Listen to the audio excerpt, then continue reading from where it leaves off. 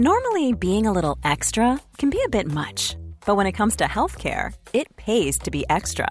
And United Healthcare makes it easy with Health Protector Guard fixed indemnity insurance plans. Underwritten by Golden Rule Insurance Company, they supplement your primary plan, helping you manage out-of-pocket costs without the usual requirements and restrictions like deductibles and enrollment periods. So when it comes to covering your medical bills, you can feel good about being a little extra. Visit uh1.com to find the Health Protector Guard plan for you.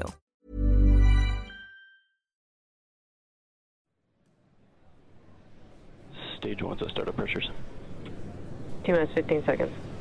Falcon 9 is configured for flight. 10, 9, 8, 7, 6, 5, 4, 3, 2, 1, 0. Ignition, liftoff.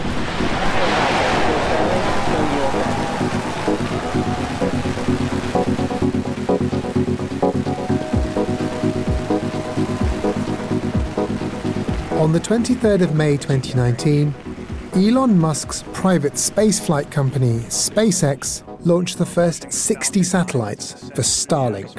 SpaceX Starlink payload of satellites. This constellation, or group of satellites, is intended to provide high-speed internet access around the world. Stage separation confirmed. As the satellites entered orbit, astronomers couldn't believe their eyes.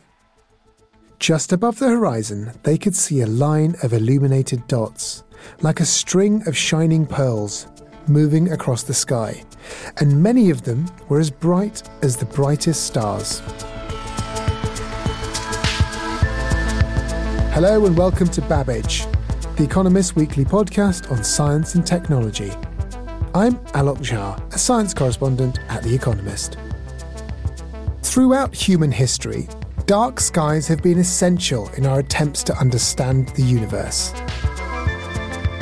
This week we'll investigate the challenges that new constellations of satellites pose for the field of astronomy, and whether anything at all can be done about them.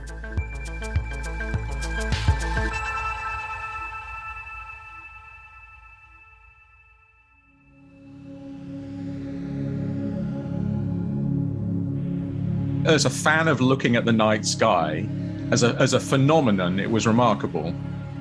Mark McCaughrean is a senior advisor for science and exploration at the European Space Agency.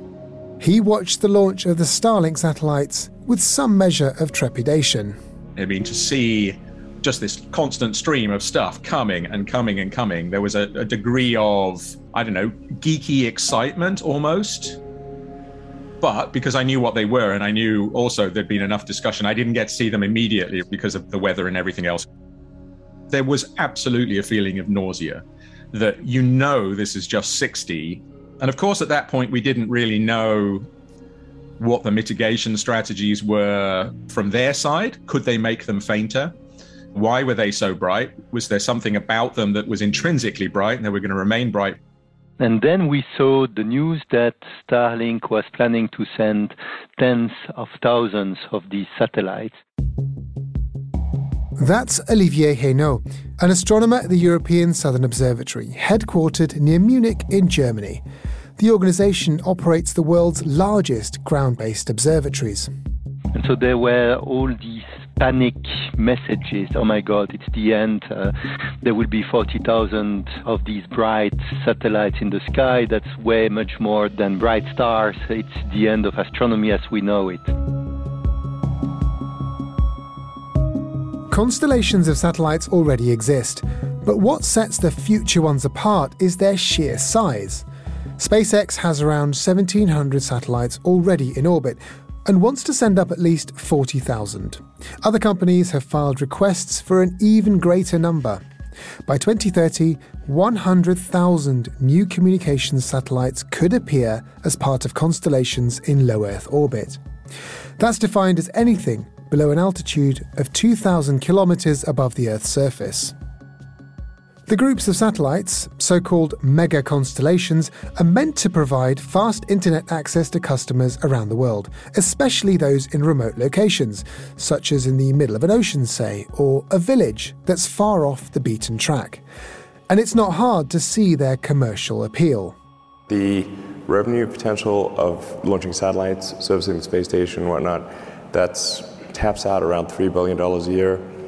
But I think providing broadband is more like an order of magnitude more than that, probably $30 billion a year. Mm-hmm. Starlink will serve the hardest to serve customers that telcos otherwise have trouble doing with landlines or even with cell towers. Elon Musk, the founder of SpaceX, spoke about his ambitions for low Earth orbit at a satellite conference last year. I am confident that we will not cause any impact whatsoever in astronomical discoveries. 0. That's my prediction. Now that the satellites are on orbit, I'd be impressed if somebody can actually tell me where all of them are. I've not met someone who can tell me where all of them are, not even one person. So it can't be that big of a deal. Scientists like Olivier Hainaut at the European Southern Observatory wanted to answer Musk's questions with proper calculations. The first reactions were a little bit panicky, saying, oh my God, it's big, it's bad, and it's happening. So we really wanted to understand what the impact is. And so I started to do some simulations. So the first set of simulation was really simple. And it was essentially a couple of Excel sheets with tables of numbers. And from that, we realized, okay, it's bad, but it's not bad for the reasons that were originally thought. Although the Starlink satellites looked extremely bright just after launch, by the time they'd moved to their higher operational orbits, they were already much fainter to anyone looking from the ground. Also, the way the Starlink satellites are positioned is different. Their attitude, so their orientation in the sky. So right after launch, they're flying basically flat, fully deployed, and once they reach their operational altitude, they fold the solar panel up so that seen from the ground, you don't see it anymore. So that tends to make them much darker. To remain visible from that vantage point, a satellite would have to be illuminated by the sun. There is only a small period of time after sunset or before sunrise during which the sky is already dark and the sun is still illuminating the satellites. Before that, there are many satellites, but it's broad daylight, so you don't see them. And after that, the satellites are in the shadow of the Earth, so they are dark, you don't see them. That means that only 1% or so of the full constellation would ever be high enough above the horizon in these hours. So no panic for naked eye astronomy. Yes, some of them will be visible, but we are talking about a handful. Then the next step, of course, is to look what happens for our telescopes.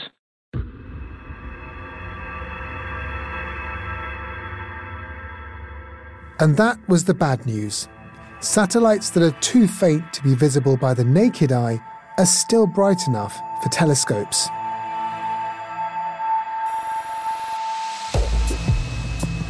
When a bright satellite passes across the field of view of a sensitive scientific telescope, it leaves behind a streak of light in the images.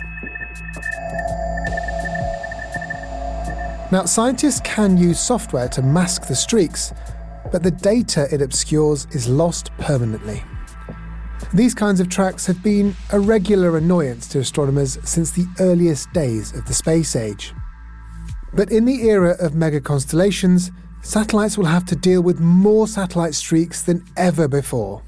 If you take big state-of-the-art, big professional telescopes, the result is that we will lose of the order of a couple of % of our data during the first and the last hour of the night.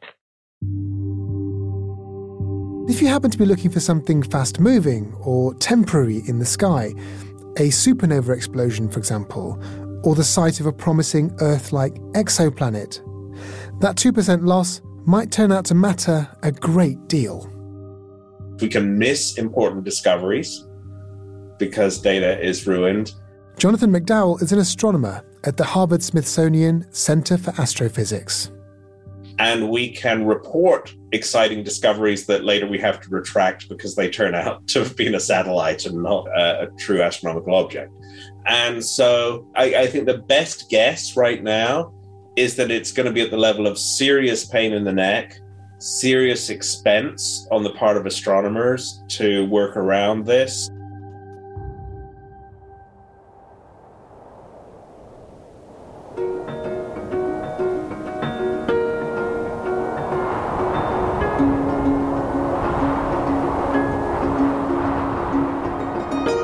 These effects might be felt most at the Vera Rubin Observatory, which sits on a remote mountaintop in Chile.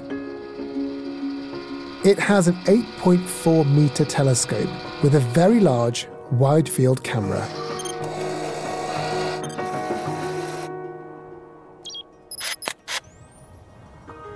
The Rubin Observatory will take pictures of the entire night sky every few days for an entire decade. Astronomers there want to create what they call the greatest time-lapse of the universe ever made.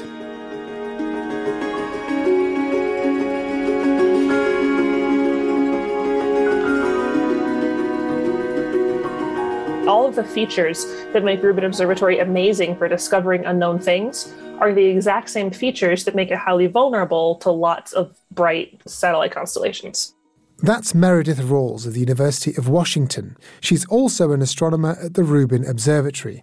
Scientists estimate that the observatory could lose somewhere between 10 and 30% of its data during the first and last hour of the night. So, we want to have this big, wide field of view. We have this large mirror that can sense really faint things, and we'll take images over and over to get a really deep view of the sky and resolve these faint structures. And we'll also revisit over and over to find interesting changing or moving things.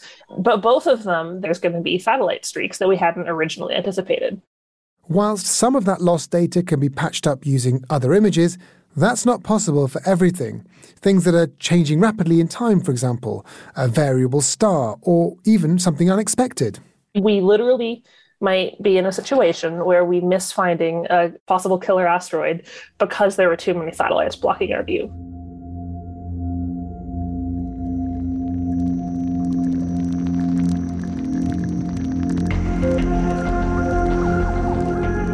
But the astronomers with perhaps the most to worry about are those who scan the skies for radio waves.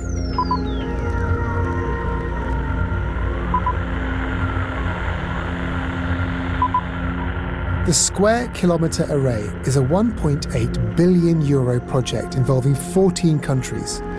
Once it's complete in the late 2020s, it'll be the largest radio observatory in the world. Every celestial body, as a planet or as a star or even dust in space, generates radiation. And our radio telescopes detect this radiation, and we study the universe through that. My name is Federico Di Bruno.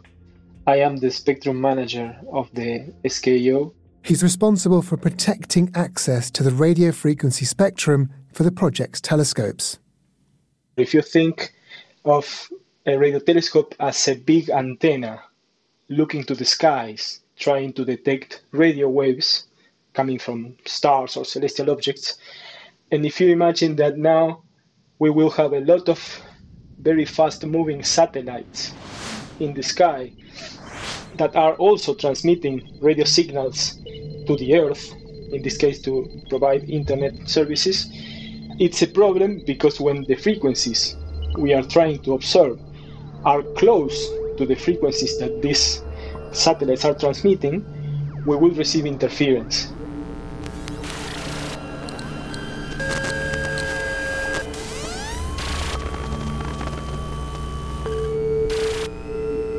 As a result of this interference, different science cases will be affected in different ways. But in the end, what will result is this loss of sensitivity.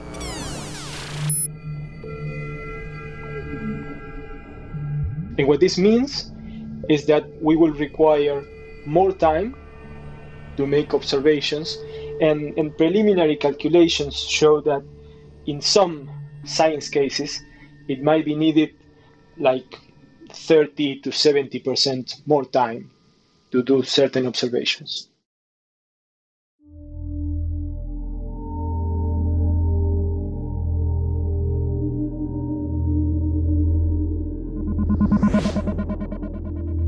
As more and more satellites are sent up to low Earth orbit, things can get a little crowded. And while NASA tracks many of the objects in space, once hundreds of thousands of satellites are up there, the likelihood of an accident will go up. Station Houston on Space to Ground 2 for an early wake-up. In fact, in November, a Russian anti-satellite missile test put the International Space Station, which is in low Earth orbit, in peril. Sorry for the early call. We were recently informed of a satellite breakup. The astronauts had to seal off some of the modules in which they live and work and retreat to two of the lifeboat capsules currently moored at the station's airlocks. We expect that we would see this risk every 90 minutes. Now, this served as a reminder of the dangers of space. Mega constellations, even without rogue missiles, could cause even more trouble. The nightmare scenario is a chain reaction known as the Kessler syndrome, named after NASA's Donald Kessler, who warned about it in 1978. In that scenario, the density of objects in low Earth orbit becomes so high that collisions generate clouds of debris that go on to cause yet more collisions in a cascade.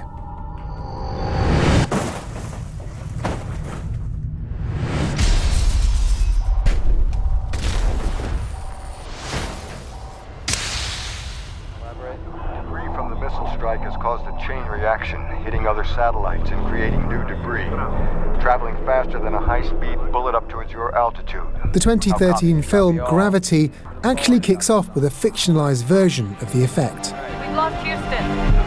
Oh, we've lost Houston. Crap. We need to get the hell out of here. Somebody else there, man? No, don't wait for us. Houston, I've lost visual of Dr. Stone. The ultimate risk there is that everything in an orbit might get destroyed, leaving behind a field of fast-moving debris that makes using that orbit for anything else impossible for a generation or more. The Kessler syndrome is not an overnight phenomenon. It doesn't just happen the way that it did in film Gravity, where one thing blows up and then everything's wiped out in a day. Mark McCaughrean again. But they're maneuvering constantly, Starlink, and they only maneuver when they know they have to. And we have a tiny, tiny fraction of the number of assets up there. We're seeing applications almost on a weekly basis for another 100,000. I mean, it's bonkers, right? Say there are 100,000 satellites in low Earth orbit by 2030. And the vast majority, say 99%, work without any problems at all. That still leaves behind around 1,000 satellites that are potentially malfunctioning, possibly even beyond the navigational control of their owners on Earth. And that's a major problem. It's clear that mega constellations of satellites have the potential to cause a lot of trouble. Coming up, are there any solutions?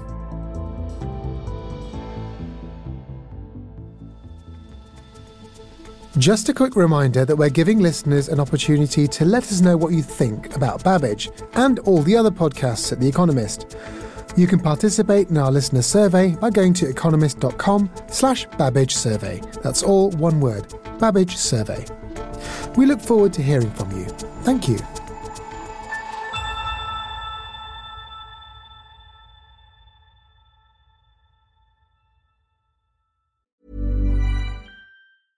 Introducing Wondersuite from Bluehost.com.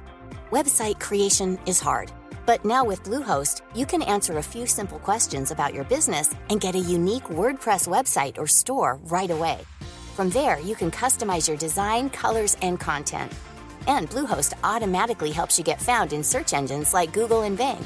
From step-by-step guidance to suggested plugins, Bluehost makes WordPress wonderful for everyone. Go to bluehost.com/Wondersuite.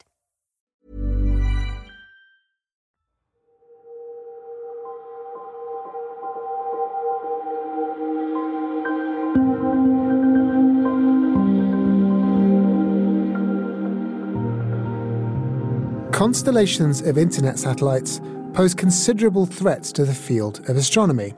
But after Starlink sparked panic in 2019, Elon Musk pledged to work with astronomers to find a solution.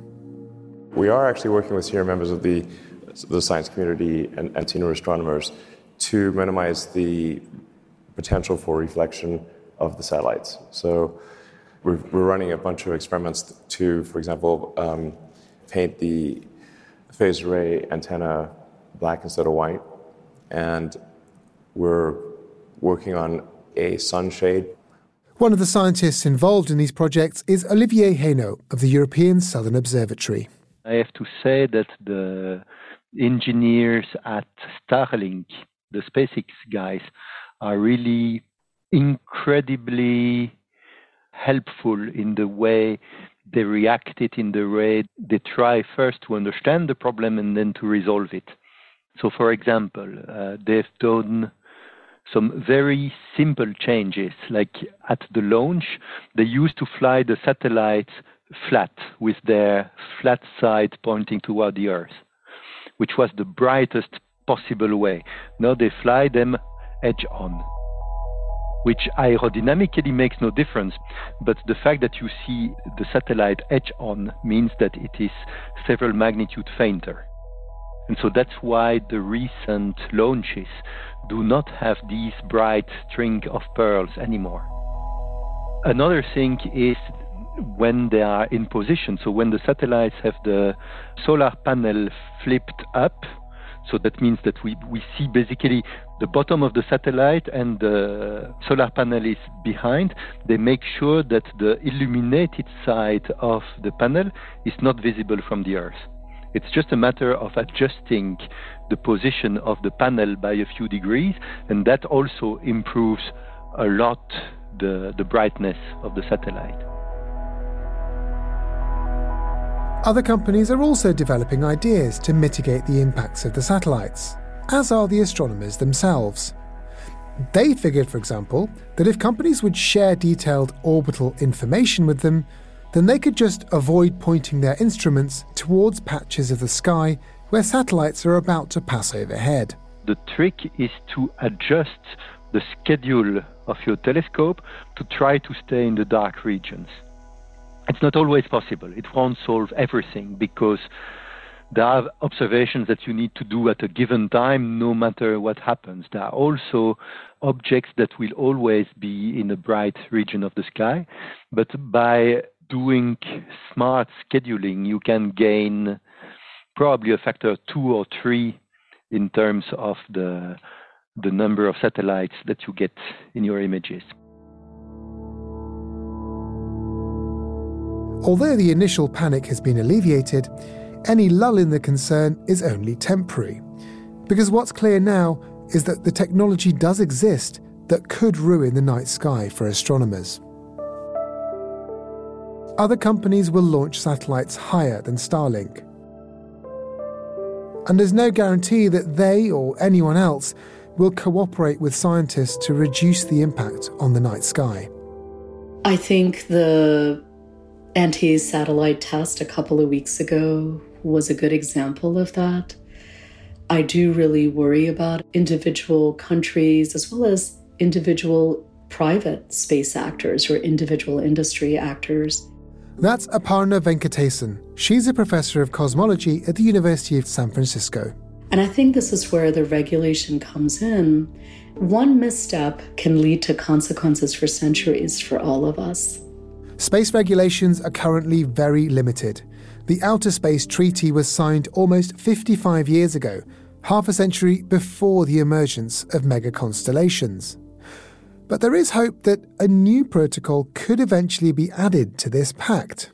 Everybody, to a degree, would like clarity and regulation so they can make space work for what they would like to use it for. So whether it's astronomers who want to continue to have access to galaxy or planetary data, whether it's simply the human enjoyment of dark skies, which is very important for ecological and human health as well. Everybody would like to see more coordinated regulations. Changing regulations, though, is an arduous process. I am taken aback that there is so little regulation. At the same time, I would say this issue has come up on us so very quickly. This has burst upon the public consciousness only since May 2019, when that first train of Starlink satellites were viewed in the night sky. And I think since then, people have become more aware slowly. And part of the issue is the pace at which industry moves. As multiple companies launch hundreds of thousands of satellites into orbit, the only way astronomers have to prevent their research from being ruined is by persuasion or direct engagement with the companies and national regulators. Scientists are trying to convince the United Nations to better protect astronomy, but no one's holding their breath that this process will definitely work, or work anytime soon. I would like to see the satellite launches slow down right now, and I don't blame industry. They are accountable to investors. They need to launch at a very fast pace. Launches need to be every few weeks to every couple of months or so. But I'd like to see that slow down. I'd like to have space declared an environment, both a natural and a human environment, so that we can bring the full range of legal and regulatory frameworks on Earth to bear in space, and also to view debris quite seriously. So I would like to see some regulation around the crowding, around self-reporting of what's going up there. In the past few years, American astronomers, including Professor Venkatesan, have appealed to their government to back a treaty that acknowledges space as a global commons. The language for that is in the Outer Space Treaty, and the military already treats it as a commons. And in fact, under current international law, there's a few commons, right? The high seas, Antarctica, and space. If we don't act in the next 18 months, space could be changed for decades, if not centuries. And it'll be very hard to turn back. Every time humanity moves into a new domain, the oceans or the air or space, we go, wow, this is enormous and really empty. We can throw as much garbage here as we want and it'll never fill up. Jonathan McDowell again. And then, because of exponentials, pretty soon we go, oops, that wasn't quite true. And we're reaching that point in space now the way that we already reached it in the oceans. We have to now start looking at low Earth orbit as a bounded, finite resource in which activities by spacefaring countries have environmental consequences. And the protection of the night sky is one of those resources. If humanity has a common cultural heritage, the night sky is definitely a part of it. But as we've heard, no one actually has the authority to protect it. So it's been left to astronomers to find new ways to look at the heavens, and satellite designers to find new ways to make their machines less bright. Each side could probably do more. And the truth is that the intrusion of space-age infrastructure probably won't bother everyone. Seeing a satellite from the ground can be a thrilling thing for many people. But the more routine that sight gets, the less likely it'll elicit joy.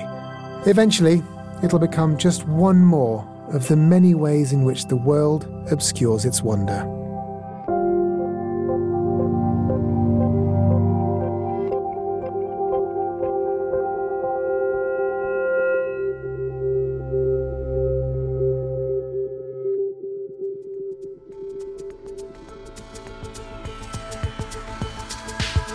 Our thanks to Mark McCaughrean, Olivier Hainaut, Jonathan McDowell, Meredith Rawls, Federico Di Bruno, and Aparna Venkatesan. And thank you for listening to Babbage. If you've enjoyed this episode, we've got more astronomy coming up on the show very soon. Look out for an upcoming episode where we'll explore the great, but late, James Webb Space Telescope. And while you're with us, please do let us know what you think on our listener survey. There's a link in the show notes. Babbage is produced by Jason Hoskin and mixed by Nico Rofast. The executive producer is Hannah Mourinho. I'm Alok Jha, and under the bright skies of London, this is The Economist.